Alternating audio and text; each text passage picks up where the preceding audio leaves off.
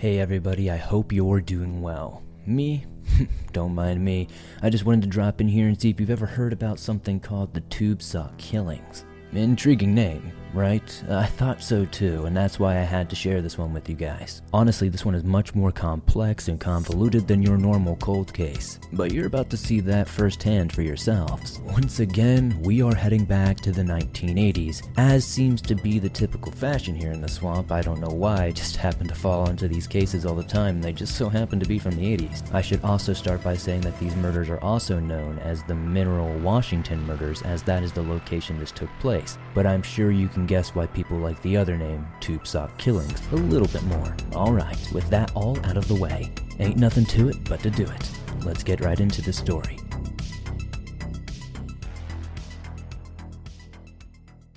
Edward Smith and Kimberly Levine were both accountants who worked in Kent, Washington. They were accountants for the government, to be specific. They had moved there shortly after graduating from the University of Southeastern Massachusetts. They were engaged to be married as well, but sadly, that day would never come.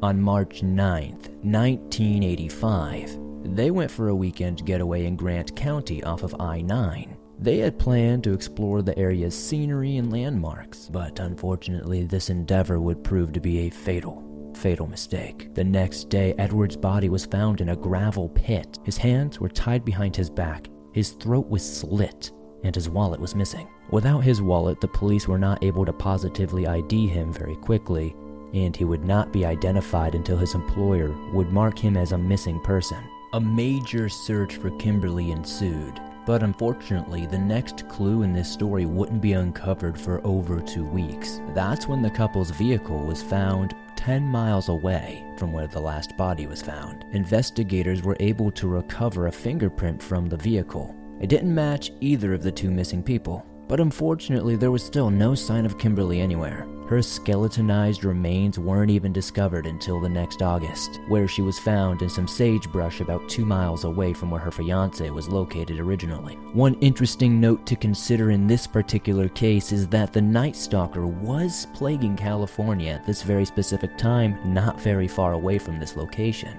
Reports of his killings made national news at the time, of course. While the cases are clearly not connected, others have noted certain similarities and believe that it may be possible that the Night Stalker could have had something to do with this. But like I said, it's probably very unlikely. But an interesting thing to take into account here is these killings and all the subsequent killings we're going to cover could have easily been committed by somebody trying to emulate Richard Ramirez.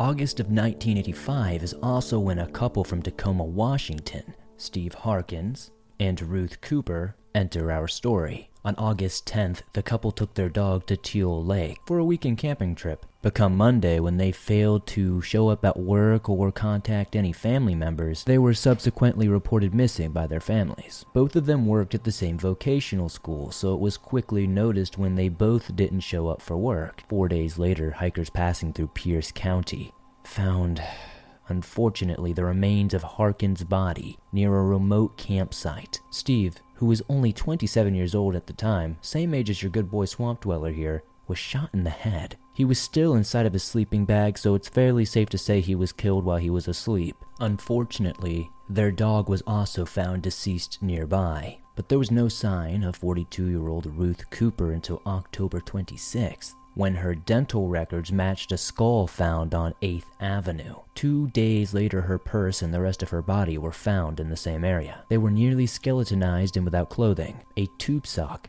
had been tied around her neck. Though the autopsy report would show that she would die from homicidal violence, a spokesperson would later say that she died from a gunshot wound to the abdomen. The police believe the tube sock was used more as a restraint rather than a way of killing somebody. Needless to say, it would be impossible not to wonder if this case would somehow interact or intertwine with the last couple that we had just talked about. But unfortunately, with no leads and no possible suspects, the police would continue to scramble. Then, in December, police were forced to contend once again with another situation that could tie in to the Cooper and Harkin disappearance and murder. Many, at the very least, believed all three of these killings were committed by the same person.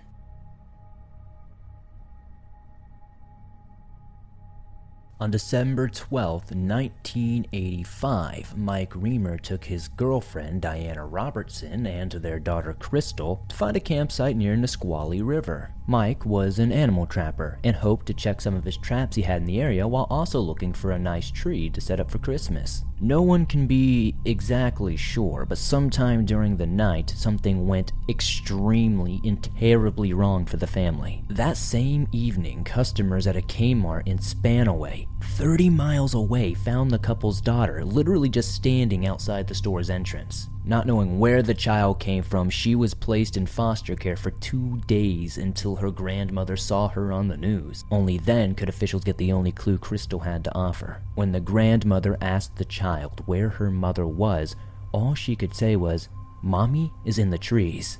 Now, I know this is a story a lot of people have probably heard, but they probably didn't know this was actually connected to a greater case. Unfortunately, she wasn't verbal enough to really make her point known, assuming the child's parents must be somewhere inside the forest. Both ground and air searches were conducted around the area Crystal was found. Not only was there no sign of the couple, their red Plymouth was nowhere to be found. Mike's father believed that foul play had to be involved, as his son always carried a .22 caliber handgun with him. Police took note of this handgun, as I do believe a handgun was used in a previous one of these cases. But unfortunately, that type of gun is quite common, so it can't really be linked too much. Diana's body wasn't discovered until many months later, half buried in snow. It was on February 18th, 1986. A motorist who stopped to walk his dog along the highway noticed her near a logging road by Washington State Route 7. Bloodhounds scoured the area for several days after,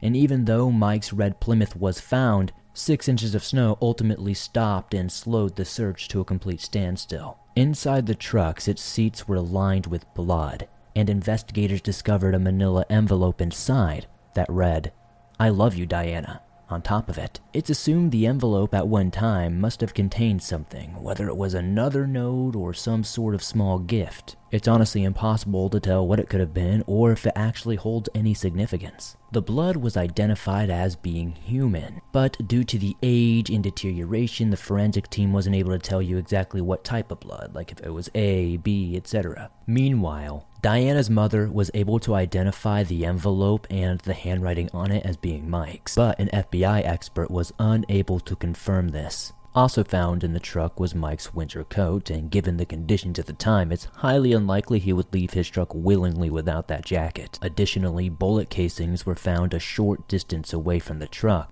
suggesting somebody opened fire on it. But whether these shots came from a .22 or not is unknown. Diana's autopsy revealed she suffered 17 stab wounds, and just like Ruth Cooper, she was left with the tube sock tied around her neck. Since Mike's remains were not found in this endeavor, the police started to develop a theory that he was the one responsible for abandoning their child at the Kmart and killing his girlfriend.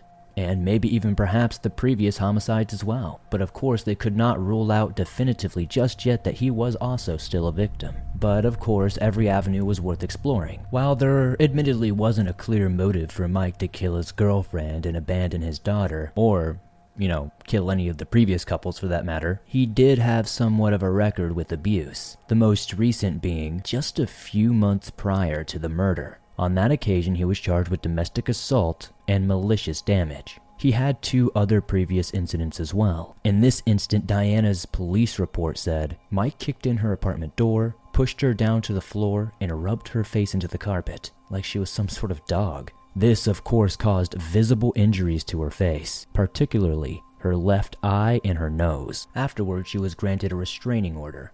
But of course she would ignore this when the couple would reconcile and get back together, and ultimately, they took their trip in December. With these factors in play, you can't help but think that Mike was simply on the run potentially, and that's exactly how people would view this for 22 years. But let's put a pin in Mike and Diana's story right now. We'll come back to that in a little bit.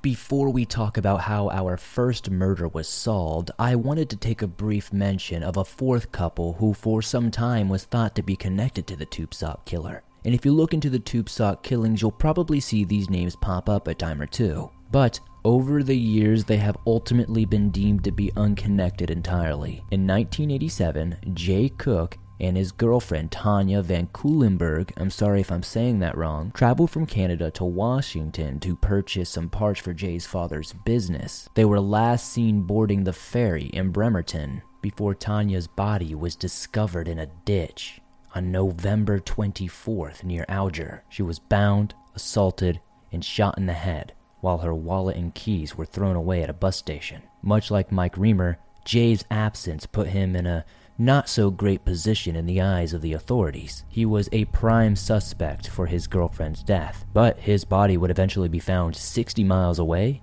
beaten and strangled. This case actually didn't see another lead until 2018, when DNA evidence was matched to two cousins, and the police went on to arrest a truck driver named William Earl Talbot. He was found guilty and is now serving 2 life sentences at the Washington State Penitentiary. Now, as we move forward, keep in mind that this case was not solved until just a few years ago. So, the police are still operating under the notion that these killings could potentially be connected to other sets of killings.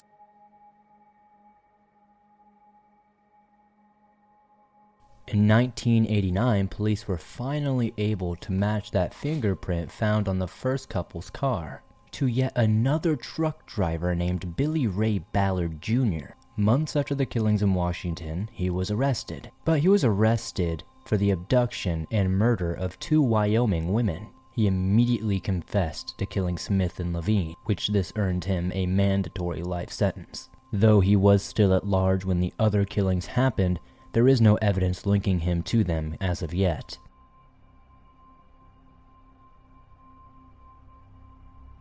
Then on March 26, 2011, a hiker found a big surprise. They stumbled what they thought was a vacuum cleaner cover.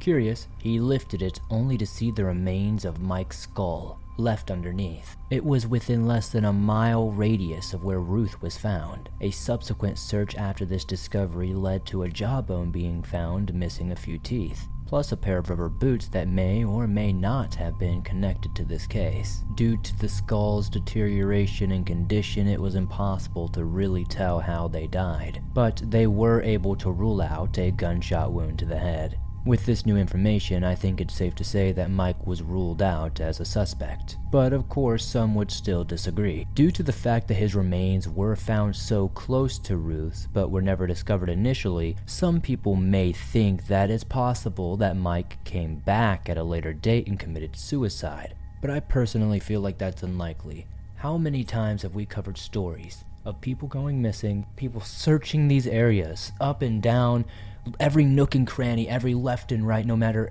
where you look, there is no sign of this person. Then their belongings, or these people sometime, either alive or dead, pop up right where we started. We see many missing 411 type cases like this in state parks. While yes, he most certainly was violent toward Diana, it's not the level of violence suggesting that he is capable of 3 or more murders. Not only that, but if he did pre-plan Diana's murder, he did a pretty piss-poor job at it. Especially since in this scenario wouldn't be his first rodeo, so to speak. It would have been imperative, if not necessary, to kill his girlfriend before dropping off their child at the Kmart. Given the amount of blood found on the seat, it would be really risky to make that drive there and back anyway with the person's body bleeding out like that. It would be far more likely that a second vehicle is somehow involved here. And not to mention, it doesn't really make much of any sense that somebody who would have such a guilty conscience to come all the way back to the crime scene and then kill themselves a mile away, it just doesn't seem very logical. Why would they do this in the first place? Doesn't it seem more likely that he would want to be right next to her, right in the same spot as her, to end his life with her if he was that remorseful of killing her? It doesn't make any sense that he'd be a mile away, if you get what I'm saying here. Plus, don't forget that couple from 1987. That hasn't been solved yet either. As far as the police were concerned, all this did was simply rule out Mike as a suspect in the case.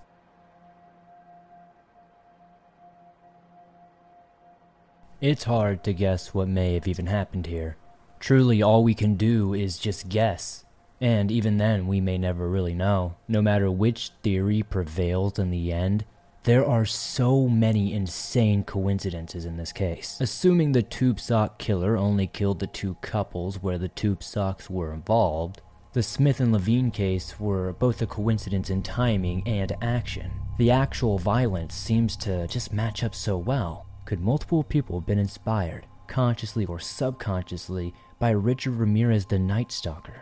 To me, it seems so strange that such thorough searches were conducted in each one of these cases, and yet nothing was ever found until just before a new murder.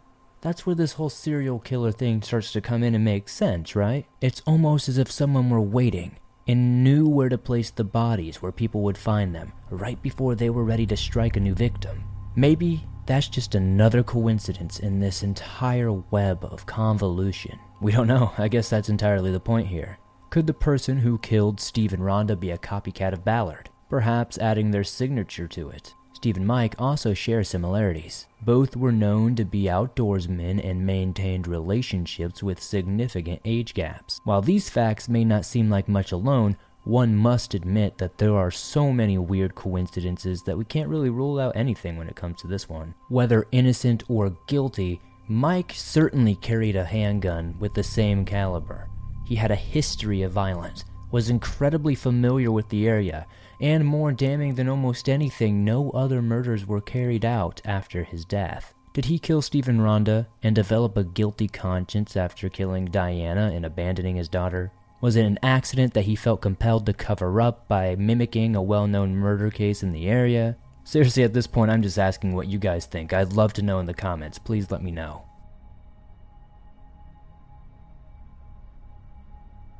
Well, and that's another tale told here in the swamp, my friends. I really appreciate you guys checking out this style of storytelling. I know it's incredibly different from what I normally do on here, but it's something that I really do want to work towards in the future, and I think it's a lot of fun. I have a lot of fun putting these together. If you enjoyed this story, please be sure to hit that like button, elbow it in the face, make sure it feels it. Subscribe to the channel if you're new, it really helps us grow. If you're listening to this on Apple Podcast or Spotify, be sure to give us a 5-star rating over there as it helps us grow on those platforms. If you have a story that you'd like to suggest, be sure to throw it down in the comments or join us on Reddit at r/thedarkswamp. You can also send in your personal scary stories to be shared on the podcast at swampdweller.net. I'd love to share your story with everyone here in the swamp. I really appreciate you guys for all the support. If you can comment down below letting me know your thoughts on this case, I'd really appreciate it. If you made it all the way to the end, be sure to comment the code word to confuse anybody who didn't, which is blue rectangle. Thank you guys so much. Be sure to join me on Instagram, Facebook, Twitter, TikTok, all that good stuff, and I'll see you soon with another creepy episode.